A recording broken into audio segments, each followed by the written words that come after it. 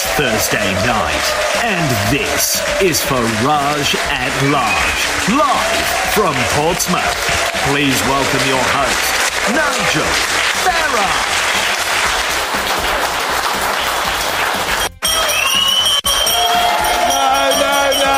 No.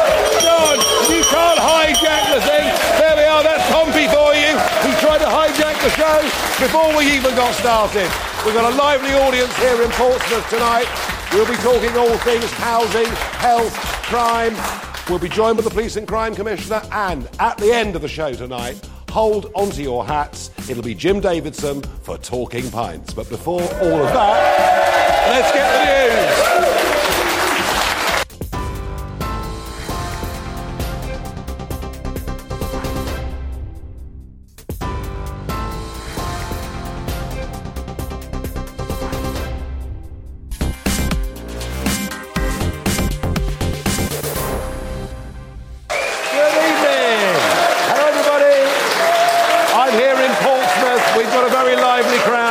And a very, very full hour for you. Lots of local characters, comedians, police and crime commissioners, Falklands veterans, you name it. But before we do all of that, Boris Johnson gave a big speech up in Blackpool today, part of his political reset.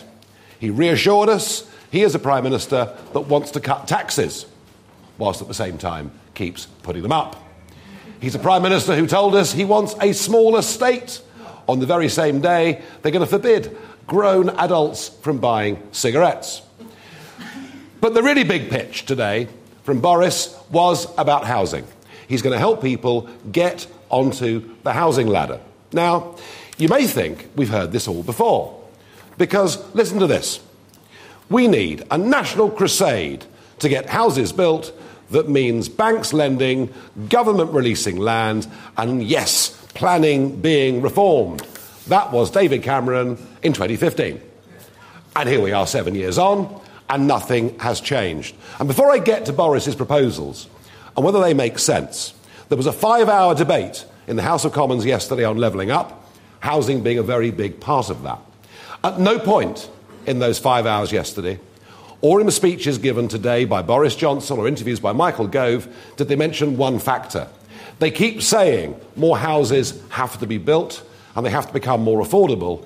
What nobody will tell you is that net migration into Britain means we have to build 750 new houses every day just to accommodate new people coming into the country. So you see why the problem is virtually impossible. But nobody dares to talk about it because these things are not.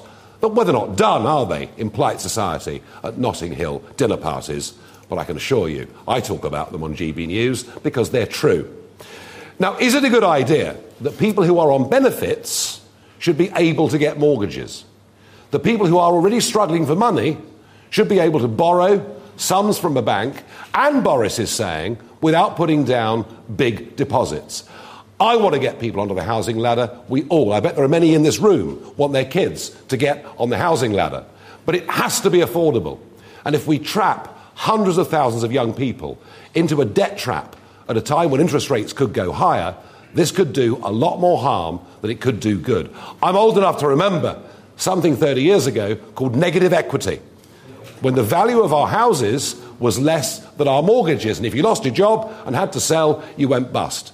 So look, I'm all for building more houses, I'm all for having affordable housing, but for goodness sake, let's not allow people already on benefits to take out mortgages and be subject to rises in interest rates. I don't think it makes sense. Love to know your views at home on that. Now, we are here in Portsmouth, or should I say Pompey, really. I mean, that's...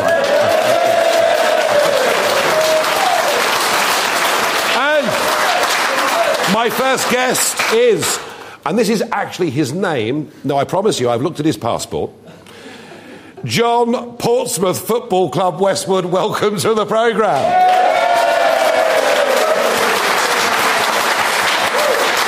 Now, John, 60 Portsmouth tattoos all over you, and your big thing you're known for, you know, right throughout the country, is you constantly ring this bell at the match. It's called the Pompey Chimes. Don't people get a little bit cheesed off with you sometimes? Oh, yes. I've been told to put that in many places that I shouldn't mention. But no. So, John, what is this fanaticism for Portsmouth football? It's my life. It is my life. And it's the lives of many people in Pompey. I'm just a fan the same as anyone else. No doubt about that. More than a fan. No, I'm not. I just show it in a different way. There's as many passionate Pompey fans as me. I just show it in a different way. There's something about this city. It's on an island, and it's got that island mentality. Just like England. It's an island country. That is what it gives you, that mentality. It gives you that difference. Well, you clearly believe it. But isn't the problem, John, that since 2008, which must have been a great day at Wembley, let's be frank about it, there's been nothing to celebrate, really, has there? Yeah, there is. There's always something to celebrate about Pompey. We've got fantastic owners, we've got stability. They've just bought the training facilities. This has been the most exciting time to be a Pompey fan in my life, if I'm honest. We've got stability. We've bought our own training facilities. We've got a competitive budget. We've pledged 11.5 million to spend on the new ground, and we're still competing with the top teams. They may be spending more, but they've got all their infrastructure in place. These clubs are owned by owners that have done the same to us. They've leveraged a debt against the club. Yeah. We haven't got any of that worries. We've got stability. So are you telling me that Portsmouth Football Club is on the up? Without a doubt. Without a doubt. One thing that's... Is he right? Is he right? One thing that's never been broken in Pompey is our spirit, because we're Pompey. Well, I tell you what, John Anthony, Portsmouth Football Club, Westwood, I love that point, and thank you for coming on the show. Thank you. Well... And John's right, you know, if you can't break the spirit of a place, you'll never break the place. So I like that. That was very, very powerful. Now, Portsmouth, so much about this city, its history, its rich history. In fact, you could argue that when Henry VIII made the decision that this is where the Royal Navy would be based, England's greatness came probably from Portsmouth more than any other city in the country. But that's not to say that today it does not have its problems, and it does have some quite considerable problems. Difficulties with health, difficulties with crime, and there is no one better to join me than Donna Jones, former leader of Portsmouth City Council and now the Police and Crime Commissioner. Welcome to the programme.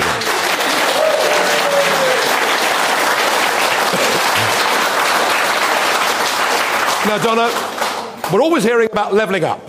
Levelling up means the North needs loads of money and loads of help because everybody in the South is rich and everybody in the South has got loads of facilities and there are no problems in the South whatsoever. Well, you'd believe that, wouldn't you, if you listened to the levelling up agenda? Looking at these numbers on GPs, in Portsmouth, there are 39 practising GPs for every 100,000 people. That's half what they have in Liverpool. You have one of the worst GP ratios in the whole of the country. And I know already from being here today, people saying they simply can't get GP appointments. What the hell's going on? Well, it's sadly not just GPs, it's dentists as well. We've got some of the worst dental records, and we have done for 2 decades in Portsmouth. And I think you've hit the nail on the head. We are a very working-class city. We're in the most affluent part of the country, in the southeast. But we are almost, and it's a bit of a thing for local Portsmouth people, we are the northern city on the south coast. And our health demographics, our outcomes would absolutely correlate with places like Liverpool. And yet, but we don't get the... You've got double the number of GPs you've got. And actually, dentistry, I think, is in crisis. It really is. All over the country. Yeah, it never, ever gets talked about, does it? Well, yes and no. One of our MPs, the best one of the two in Portsmouth, Penny Mordaunt, sorry, I had to say that. Well, maybe... a little bit of partisan. She's been working view expressed there, I think. It's partisan, I will say that. Yeah, and also because Stephen Morgan beat me in the general election. But aside from that, bit of sour grapes thrown into. No, I wish him all the luck. He's a good guy. But actually, although he's a socialist, in all honesty, Penny Mordaunt has been working really, really closely with Maria Corfield, one of the health ministers, and with Sajid Javid, and she has managed to secure money so that the Portsmouth CCG, which has been in first gear for 2 decades, and the council, who haven't really got with the programme on lobbying into government, she managed to secure a contract, so we are now going to have more dentists in Portsmouth. The GP situation, not quite so positive. We do need to carry on lobbying, and there is a lot more that needs to be done. Now, since your days running Portsmouth City Council, the first woman to do so, you've gone on to become a police and crime commissioner. These rather mysterious figures. I'm not sure that people know quite what they do or what they don't do. But one thing they are here is to be held accountable for what's going on. And again, when we talk about crime, particularly violent crime, you'd think, looking at mainstream media, it's all in London. That all the problems are in London, and it's all about the Metropolitan Police. They're in the news every blooming day. Yep. And yet, we look at Portsmouth, we look at Hampshire and the Isle of Wight, of course, which is all of it part of your patch. And we see that in Portsmouth in particular, the crime statistics really aren't very good. And it isn't so much burglary, but it's violence. It's street violence, it's sexual offences. It's pretty serious stuff. What is going on here with local policing? What is going on the ground? Is it drugs gangs? What is it? What's at the heart of the problem? Well, I represent 2 million people, and the two cities in Hampshire, Portsmouth and Southampton, have just under 500,000 people between them. But yet 60% of the crime in Hampshire and the Isle of Wight, in Hampshire Constabulary, comes from the two cities. Now, two really big drivers in this. One is drug-related harm. Young people, 10 years ago, how many teenagers were carrying knives? None. Now they carry knives to fund drug addictions, to protect themselves, when they're selling drugs, to fund their own addictions. So knife crime is a problem in Hampshire, yeah? It's a problem. Yeah. We have a violent reduction unit. We're one of the 12 police forces across the country that has a violent reduction unit, which comes under my direct control, and I get a specific grant from the Home Office for that. Secondly, is domestic abuse. Domestic violence is a massive issue. It's the single largest crime that the police respond to. How much has lockdown worse than that? It really did, hugely. Shoplifting, acquisitive crimes, burglaries, they all dropped. ASB dropped a bit in 2020, spiked in 21 when people were allowed to go out more, but domestic abuse was terrible, as was child neglect and child abuse. So there are some really big issues here, but it's not just about those things, it's also about serious organised crime. I think a lot of the members of the public are unaware of the number of crime gangs. We've got 48 serious, organised crime gangs working across this county at the moment. Wow. And yet, the struggle and one of Boris's big promises, your leader, was to, load more police officers going to be recruited. But it seems again that somehow it's London where the emphasis is, because I can't believe it, that the Met are offering your officers a £5,000 bounty to leave the constabulary here and join the Met. And remembering that we are before the watershed and keep it clean, how do you feel about that? I am very, very, very unhappy about it. So Stephen House, the temporary assistant commissioner of the Met, who's replaced Cressida Dick, has gone back on a gentleman's agreement from 3 weeks ago when he met with chief constables, and he actually met with a couple of my police commissioner colleagues as well. They said that they weren't going to do this, and the reason this is a problem, they have said they're going to do it, but we are going to be challenging this. So this is all about the police uplift. It's about the 20,000 additional police officers nationally. Here in Hampshire, that means that we have to recruit 498 additional new officers by the 31st of March next year. Now, when I became commissioner last year, I said that's not good enough. We need 1,000. So I'm going to set you a target of 600 by March next year, and then we'll work on the other 400 over the next couple of years. We're actually going to be okay here. But my colleagues, the other 7 forces that surround London, it's going to cause a significant problem. And it could be an issue for the government, particularly for the Prime Minister. If we don't hit the 20,000, it has to be done. I think the audience agree with you. Yeah, there we are. Well, I can just, Donna, thank you. Thank you very much indeed for coming on. I sense Boris has got another big battle on his hands with Donna. In a moment after the break, it's going to be Barrage the Farage, where people from Portsmouth ask me any question they want and do their best to trip me up. I hope I'm ready.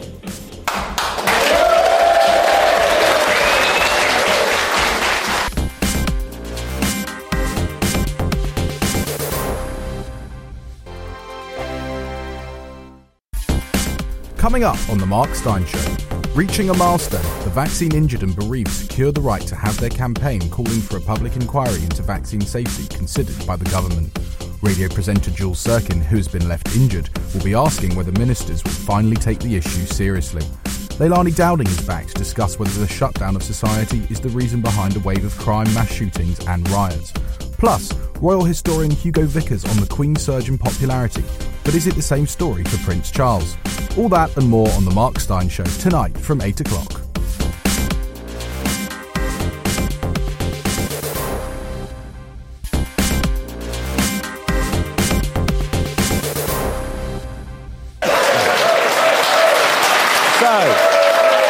back here in Portsmouth, your thoughts at home.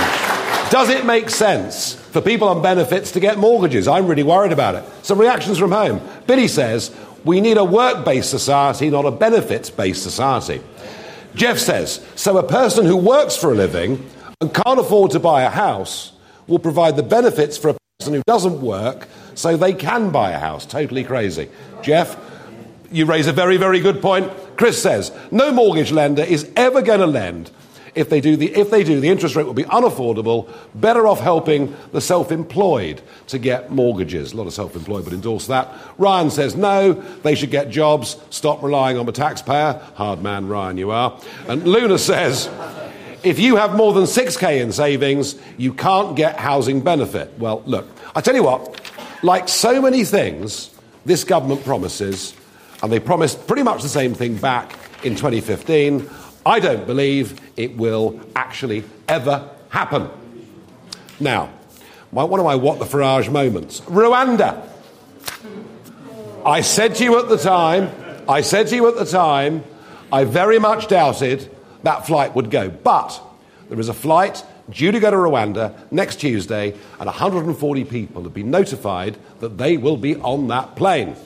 However, the Public and Commercial Services Union, Care for Calais and Detention Action have launched a judicial review.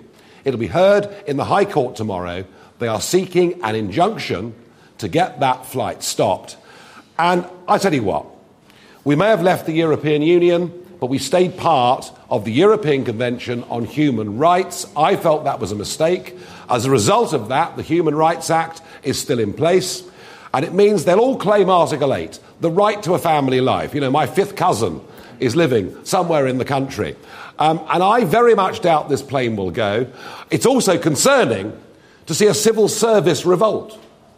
Surely the job of civil servants is to do what the elected government of the day tell them to do within reason. Let's see what happens.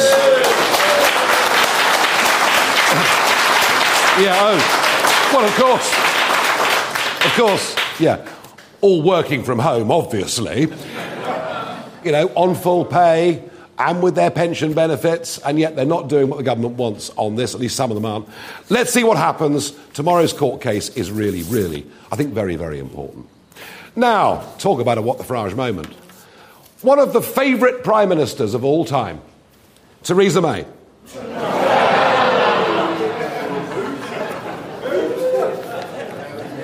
Try this for size.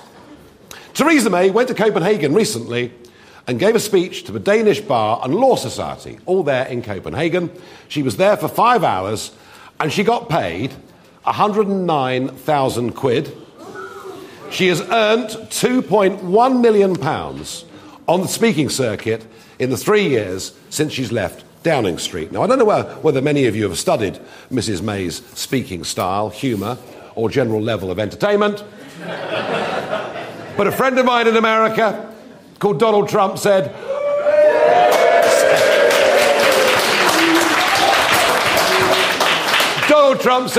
I'd pay good money not to hear her speak. I think I'd rather agree with that. Now, earlier on today, I couldn't come to Portsmouth again without going and visiting that great historic dockyard. And here's a little package I put together earlier on today.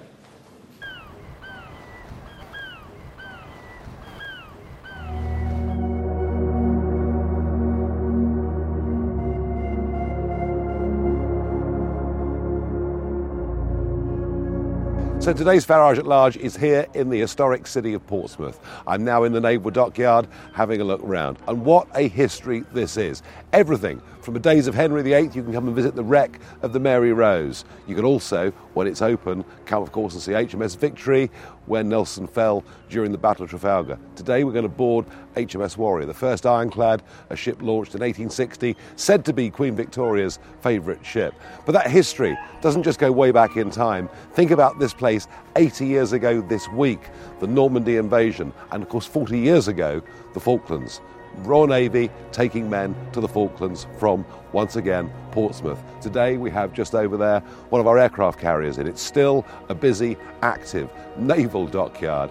And in many ways, England's greatness came above all from this city of Portsmouth.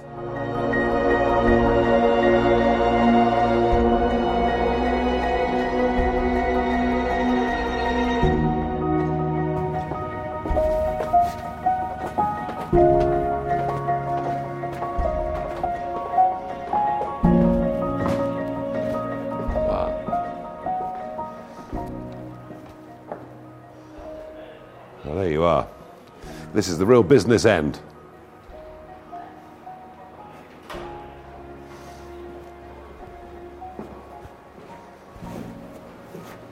So it's really interesting, you know, you've got sort of 60 years since the Battle of Trafalgar, and you come on to this ship being launched. But even this becomes obsolete within a few years' time. It's the peak, it's the height of the Industrial Revolution. Things are changing. Dreadnoughts replace this. But it is, if you look at it, a pretty amazing piece of kit. Much heavier cannons than they had about half a century earlier at Trafalgar. But it really is magnificent. 700 men, and actually they had some hygiene because they had steam and hot water and even, I'm told, early washing machines. So it's a massive step forward, but as I say, it doesn't stand still for very long. Technology moves on really, really quickly. But if you come to Portsmouth, there's everything from the Mary Rose right up to World War II to come and visit.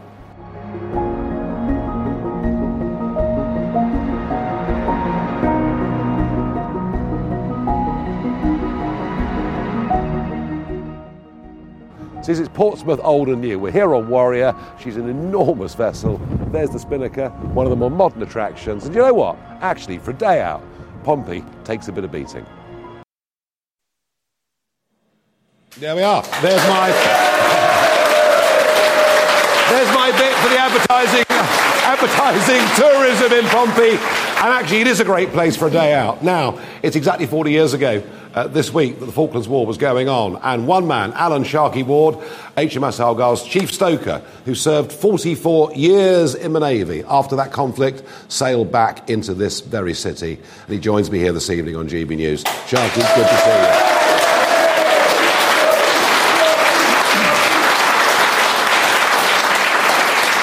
So this Falklands War almost came out of nowhere, didn't it? I mean, people didn't see it coming. Few saw it coming. Suddenly, scrap metal dealers are on South Georgia. It happens within, 72 hours? You're sailing. Yeah. Sheffield gets hit. And you must have realised it was very real, wasn't it? Well, we never thought it was real until actually Sheffield got hit, and then we thought, God, this is real. And, you know, things went on for another 74 days. But, yeah. What was it like being on HMS Argyle, coming back into Portsmouth? I wasn't on Argyle, I was on HMS Herald. Were you? Well, my notes are wrong, so I apologise for that. Yeah. Argyle wasn't built. Right, OK. What was it like coming back afterwards? The reception must have been incredible. The reception was absolutely phenomenal. We came past Nab Tower. We were sat there on the ship, on the upper deck, all in our number ones, having been to war, and completed and won, as people say, we won.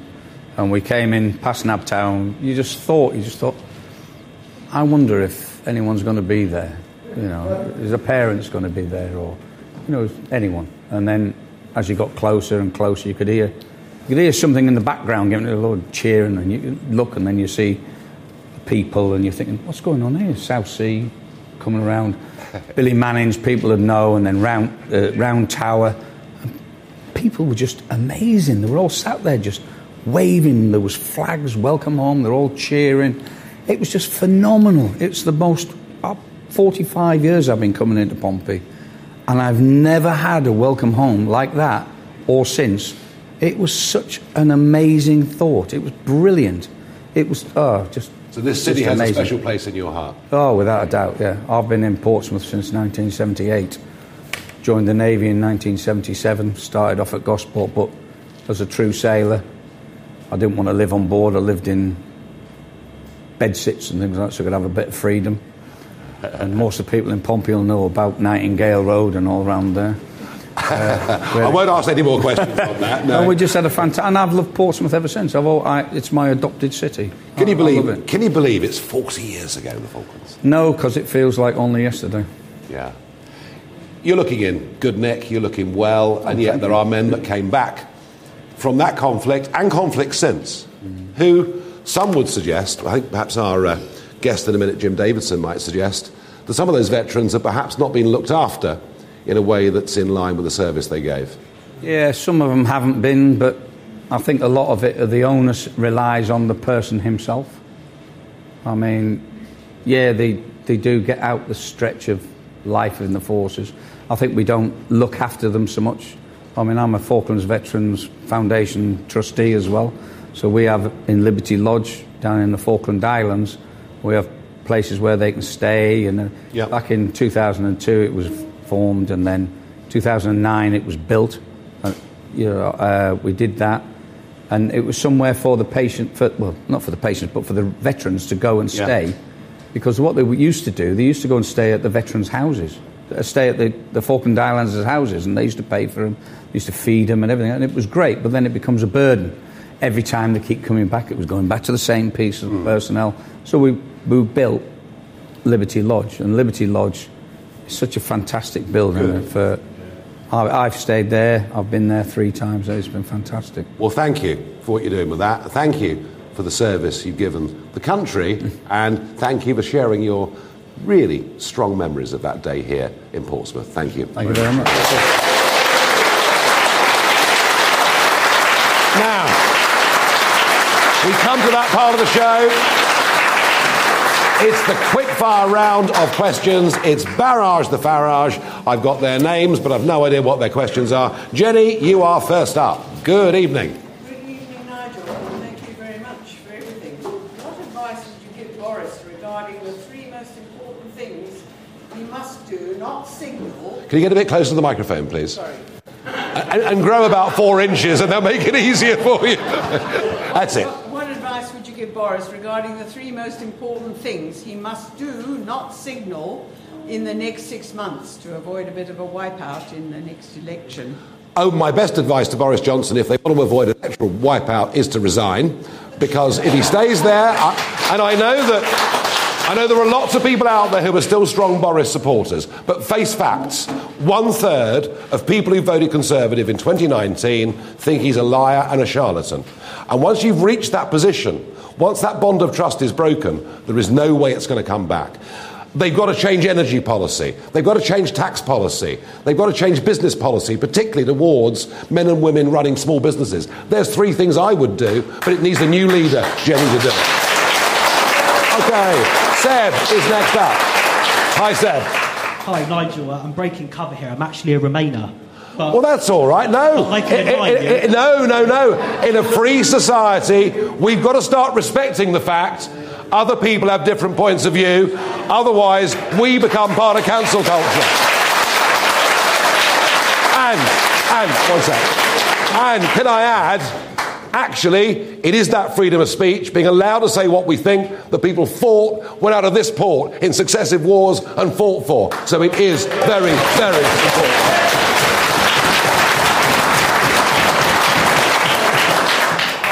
Whilst being a Remainer, I can actually really admire you for being so committed for a multi-decade campaign to leave the EU, and it's right to recognise talent and achievement. Thank you. I know that you disagree with a certain man who's being made a Sir this year, Sir Tony Blair. Mm-hmm. Do you have any admiration for Tony Blair and New Labour and for what they achieved at all? Tony Blair was the best political campaigner.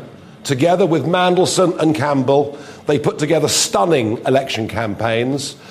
They were brilliant at PR. They were brilliant at messaging. And he Blair had a sense of humour. Blair could be self-deprecatory. Blair was a brilliant orator. I thought many of the things he did have done long-lasting damage to this country. I think a rise of population of 10 million has not added to our quality of life. And we can talk about health, housing, all of these things. We have a population crisis. So look, but I do have respect for Blair in one sense. He was very good at what he did. It's just a shame that what he did wasn't very good. I've got to move on. Jack. Evening, Nigel. Evening. The following policy proposal will affect me. What do you think about the government raising the smoking age to 21? Oh, and then every year after that, they'll raise it a further year. Look, I'm told smoking's not good for you, and I do believe that. The slight sense of sarcasm in that. But no, look, when you're 18, you can go and fight. When you're 18, you're an adult.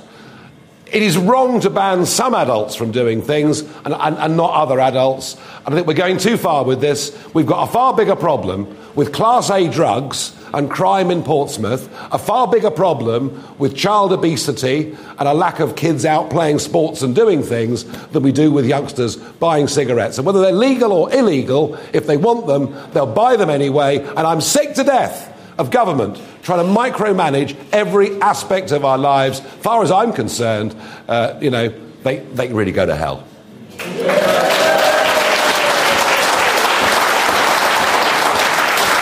Anne Cameron. Hi, Nigel. So I want to know, what is your opinion on Cineworld's recent decision to cancel all showings of the film Our Lady of Heaven due to the backlash from some elements of the Islamic community? I covered this story on this show a few nights ago, and I wondered afterwards, would anybody else cover it? But they have. And that's one thing I hope we can do here on GB News. We can start to talk about things in a sensible, civilised way. And I had people on with, both sides of the debate represented that evening, and now everyone's talking about it. Look, if we're going to be intimidated by small extremist mobs, then goodness knows where this ends. I think what has happened up in Bolton is absolutely shocking, very, very shameful, and we're going to have to, if we want to defend those freedoms that I argued so passionately about with our Blairite friend here a moment ago. If we want to defend those freedoms, at times you've got to stand up and fight for those freedoms and not be intimidated. What is happening here is awful, but I was delighted in today's Telegraph to see Sarah Khan, and she's the government's advisor on these issues, standing up and speaking strongly. I do think there is now a backlash against this stuff. I think we've had enough, frankly, of being bullied and intimidated. We need to stand firm for our values because they're the right values. And finally, Jason. Good evening, Nigel, and welcome again to Pompey. Again, absolutely. My question is, who would be the best PM to protect Brexit? Look, there is a worry that if they lose the next election, we get a Labour, Lib Dem, SNP coalition, and they don't take us back into the EU, but they take us back into the single market, and that means we start paying money, open borders, etc., etc. There is a concern about that. Look, they tried a Remainer in Theresa May. It was a catastrophe. I don't think Boris will be there at the next election. I think it just looks inevitable to me that he's going to be gone, and I think people are realising that now. They've got to get somebody with a vision. You need a Prime Minister who doesn't say with Brexit it's damage limitation, that says with Brexit it's a fabulous opportunity to reach out to a great big world. And so whoever comes, and I'm not going to give you a name. I haven't got a name. There are people out there, maybe Priti Patel, maybe Nadhim Zahawi, maybe, I don't know. But it needs to be somebody. Could be a local MP here. It could well be. I don't know. It could be. But somebody with vision. Right. Thank you, everybody. We will now take a break. And in a moment's time, we're going to be treated to a little conversation over a pint of beer with the one and only Jim Davidson.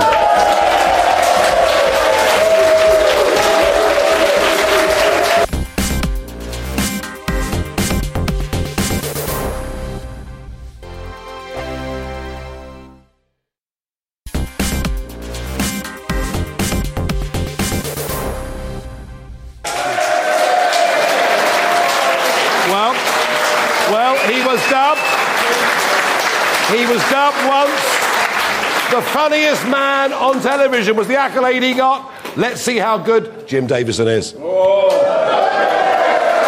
Thank you very much. When Nigel asked me to come along, he said, you've got to sing for your supper. I said, well, on GB News, have they got a microphone? Have they managed to get them all working? I remember when I remember when it first started, but that Nigel said, don't worry about it, Jim. Things going to be fine. We're not going to make you stand up here and look an idiot with a thing about it. I have to say, I didn't know there was a live audience. Actually, there's more people here watching Nigel than there is on television watching Piers Morgan. I just thought I'd point that out. And I have to tell you that I don't watch the news a great deal because it doesn't really bother me. I mean, the price of petrol, that doesn't bother me. I'm always banned from driving. It doesn't bother me one bit. And I think the cruncher in the leadership challenge will be Boris Johnson looking at how much Theresa May earned doing that speech. And I think he'll be a... Thank you very much. It's lovely to be here.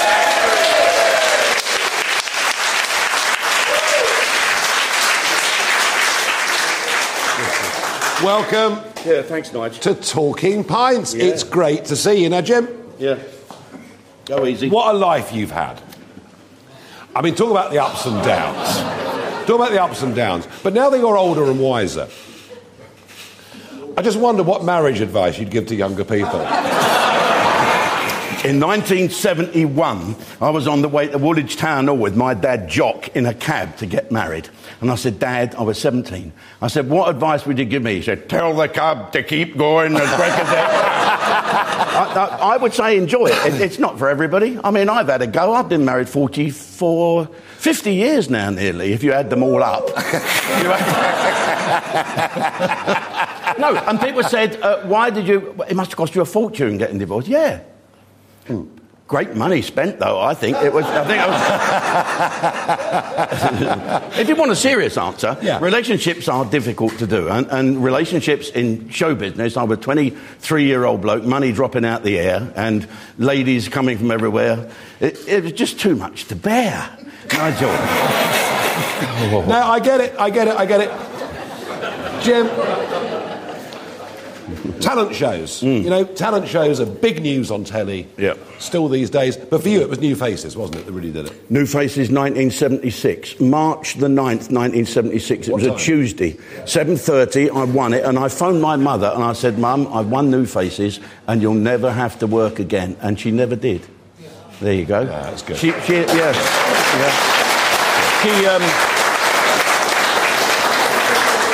She was lazy, my mother. God rest her soul. And that was the big break. Suddenly, you'd done it, and you're in demand. Yeah. And comedy was everywhere, wasn't it? Think about the telly. You know, 70s, 80s. Yeah. I mean, Saturday nights, comedians, all these shows. You got dubbed the funniest man on telly, which was a hell of an accolade. Yeah. And almost, it seems, looking back at it, I mean, of course, there were limits even then. Yeah, there were. To comedy. Yeah. But you were pretty free, weren't you? Yeah, especially when they gave me my own show at 9:30 at night. It was past the watershed. Then suddenly something changed. I think Ben Elton proved you could be a stand-up comedian without being funny. And all these sort of people turned up, and it got very, very woke. And Benny Hill and I got the sack from Thames Television basically overnight. And I thought, well, that's the end of my career. And suddenly a cassette landed on my desk, and it was a show about snooker. Yeah. And they said, would you like to do it? That was your big break? That was my big break. Yeah. So I said, I'll do it, and get my mate on it, John Virgo. So the two of us did big break for 12 years. Yeah. 12 years. Yeah. You don't see it anymore. And Generation Game. I mean, these were really... I mean, this is when sort of Saturday I stood in for Bruce Forsyth when he was sick. And so I basically got the job when they negotiated with him. And I'm still waiting for the card from Bruce to say good luck, but it may not happen now. No, me and him never got on. And, of course, sadly, he died. I don't know what he died of. I think it was he had a nasty seizure, I believe. Nasty seizure? No.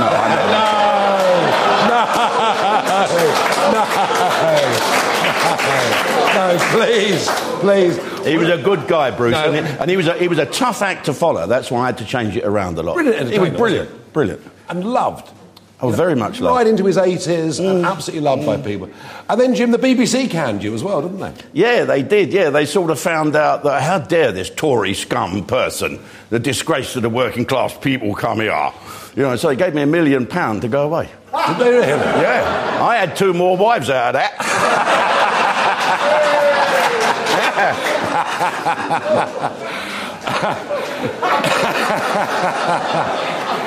Some of your material has had to change, but that would happen anyway. There are social trends that change, and things that were not acceptable one day are the next, and vice versa. We're talking about Chalky here. Let's cut to the chase. Yeah. Well, this Chalky character, was never called Chalky White, and he was based on a school I went to in Charlton. A lot of the black lads still had West Indian accents, which I thought was a fabulous accent, and I created that character to be loved, and it was loved until now. Somebody looking back has basically pulled that statue down, and of course I don't do it now because I'd love to take these people on and say, don't be so ridiculous.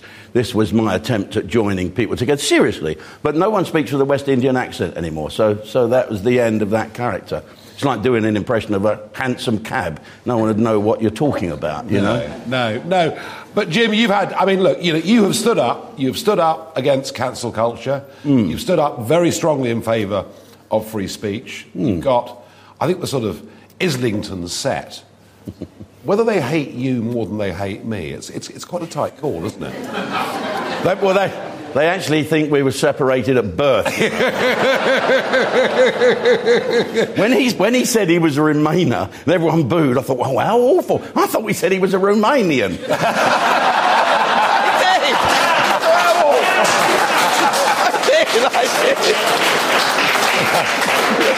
No, don't worry, they're not like that. No, we're not. There's not a problem. No, God bless Romanian. Not a problem.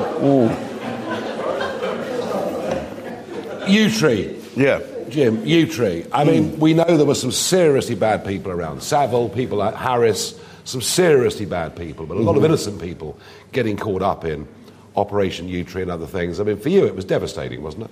Well, if you think and now, still to this day, the accusation is enough. The accusation does the damage. Not the fact that you go to court or the police say, sorry, you've proved that there's no case to answer. They don't say that. They say there's no further action. But in my case, I presented all the evidence that they wanted, and they said, no, OK, we're basically sorry. And so then Cliff Richard and a few people got in touch and said, look, Paul Gambaccini, we want to go and sue the police. Well, I don't want to sue the police. I thought the police did a fantastic job.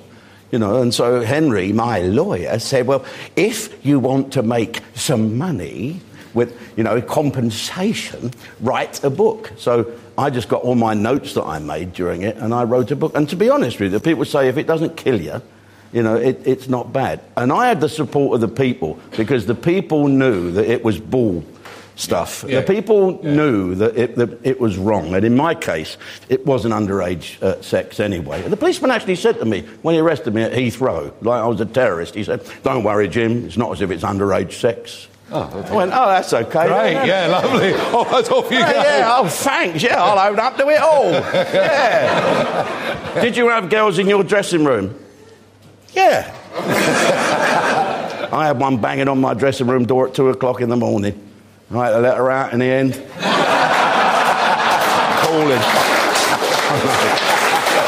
I can't resist it, can I? No. I see that road and it says, don't go down there. You are like a moth to a mercury vapour lamp, aren't you?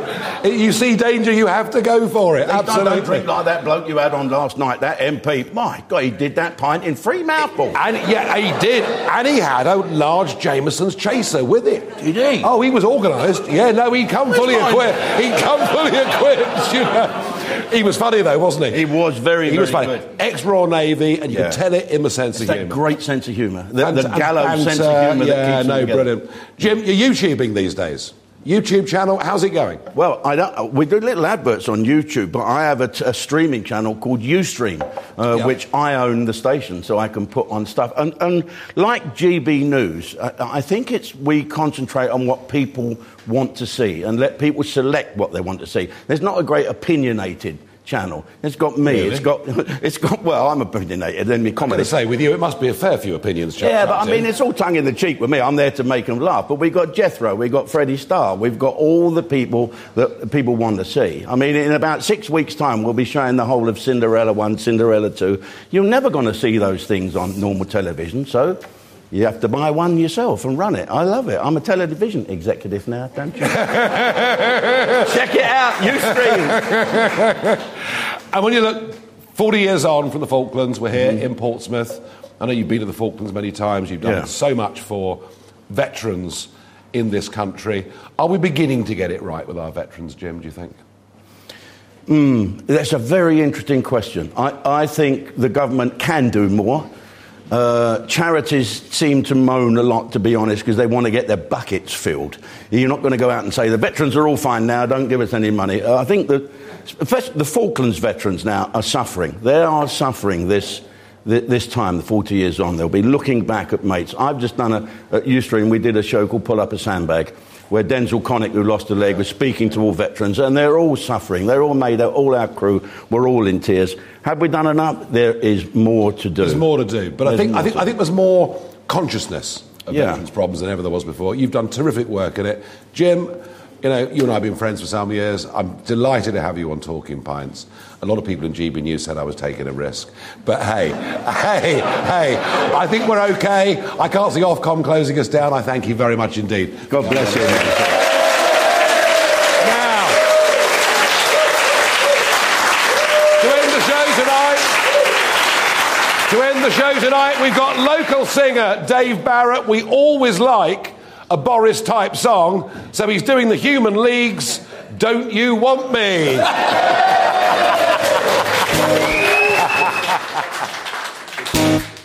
You were working as a waitress in a cocktail bar when I met you. I picked you out and shook you out, turned you around, turned you into someone new. Now 5 years later on, you got the world at your feet. Success has been so easy for you. But don't forget, it's me who put you where you are now. I can put you back down too. Don't you want me? You know I don't believe it when you say that you won't see me. Don't you want me? You know I don't believe it when you say that you won't see me. Switch your lane to find, and you think you changed your mind. Better change your back or we will both be sorry. Don't you want me, baby?